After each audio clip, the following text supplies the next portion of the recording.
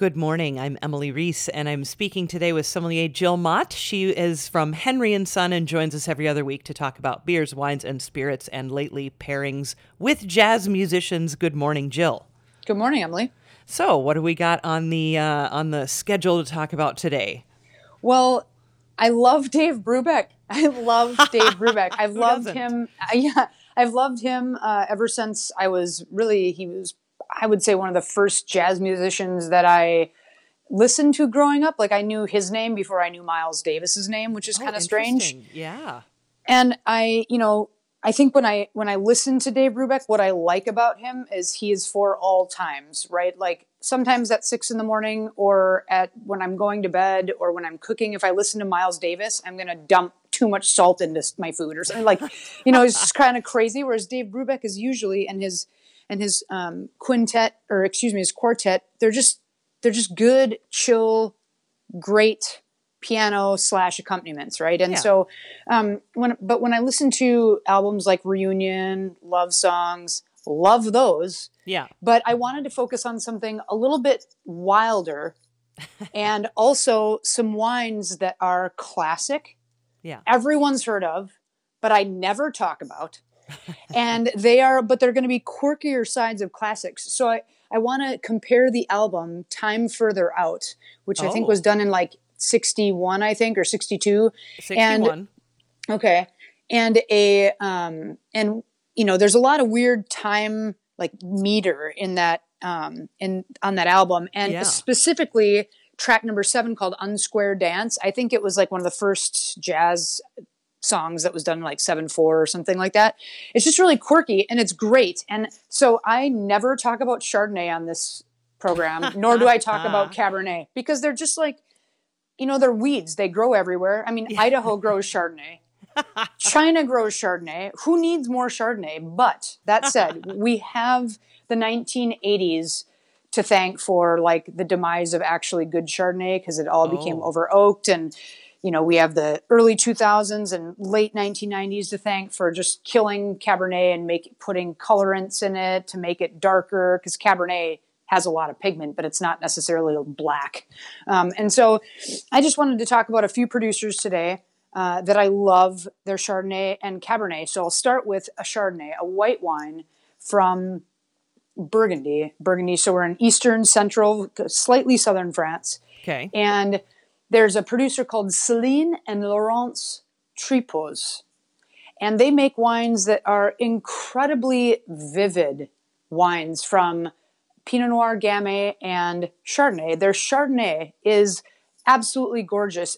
They specifically have a wine that's called Mâcon, which is the region, and then a little sub-region called Locher. And there are literally less than 25 hectares under vine anyway, let alone the few that they have. So it's a really low production white wine that is, if you are a Pinot Grigio drinker and you just want something different, if you're a Chardonnay drinker but you're sick of all that oak, it's a perfect wine for you. It's a bottle full of minerals. It's dry. It's delicious, delicious stuff. And they're completely farming biodynamically, which is great. So it's like a Dave Brubeck, but then it's like in 7/4 time, because you're not expecting it, because it's like, woo! I don't know. So I love that. Do I have time for a couple more? Yeah, absolutely. All right. So the last 2 wines I'm going to talk about, both of them are Cabernet Sauvignon. And I don't drink a lot of Cabernet Sauvignon anymore because it's sort of like, I don't want to say elevator jazz, because sometimes I love me some elevator jazz, but it's sort of like, a dime a dozen. Everyone makes them the same homogenized way in order to sell them.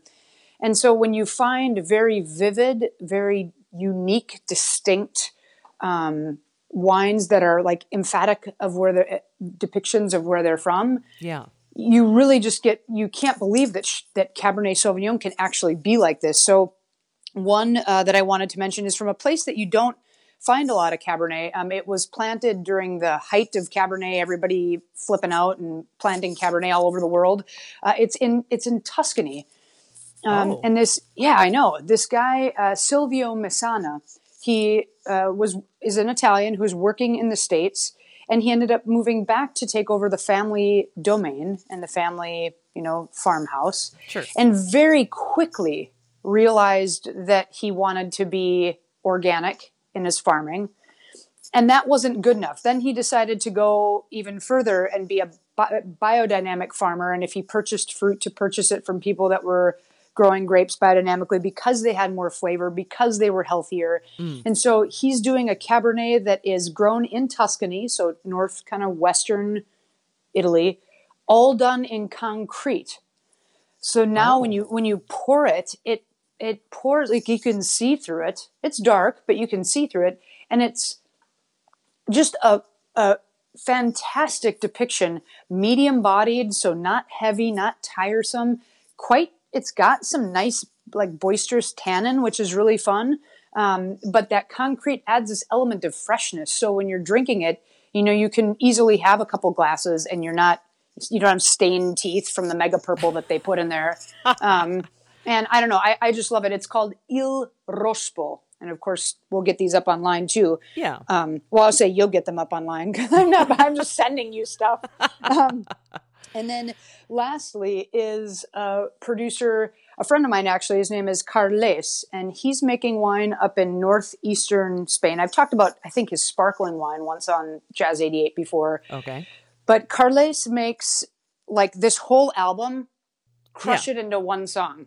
Like, it'd be like, what the heck is this? Carles makes a Cabernet up in northeastern Spain, a stone's throw away from Barcelona.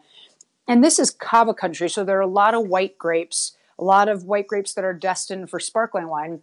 And Carles does grow white grapes, and he does make a couple lightly sparkling wines. But this Cabernet is extremely unexpected. It's for people that love kombucha out there, people that like, if they want to have a non-alcoholic something or other and they have shrubs with soda water, like a little bit of like that. I don't want to say vinegary because it makes it sound like the wine is going to be, but people that like that bit of sour and funky ester. Sure. And so he only made, I want to say 2 or 3 amphora. So clay pots. Yeah. He put the Cabernet into the clay pots to ferment and age. And they are extremely wild. They're really fun. They're crazy mixed meter jazz in a bottle. And if you want thick Cabernet, but you want to go out of your comfort zone, this is thick, full-bodied cab, dark, but with a wild, quirky side that I love to find and encounter in both my jazz and my wine. So a couple recommendations for the beginning of February. Well, it might be too early for some of your recommendations, but not for a little unsquare dance from Dave Brubeck, so we'll hear from him next. Jill Mott, sommelier from Henry & Son, as always, thanks so much, and we'll have you back in 2 weeks. Sounds great, Emily. Have a great day.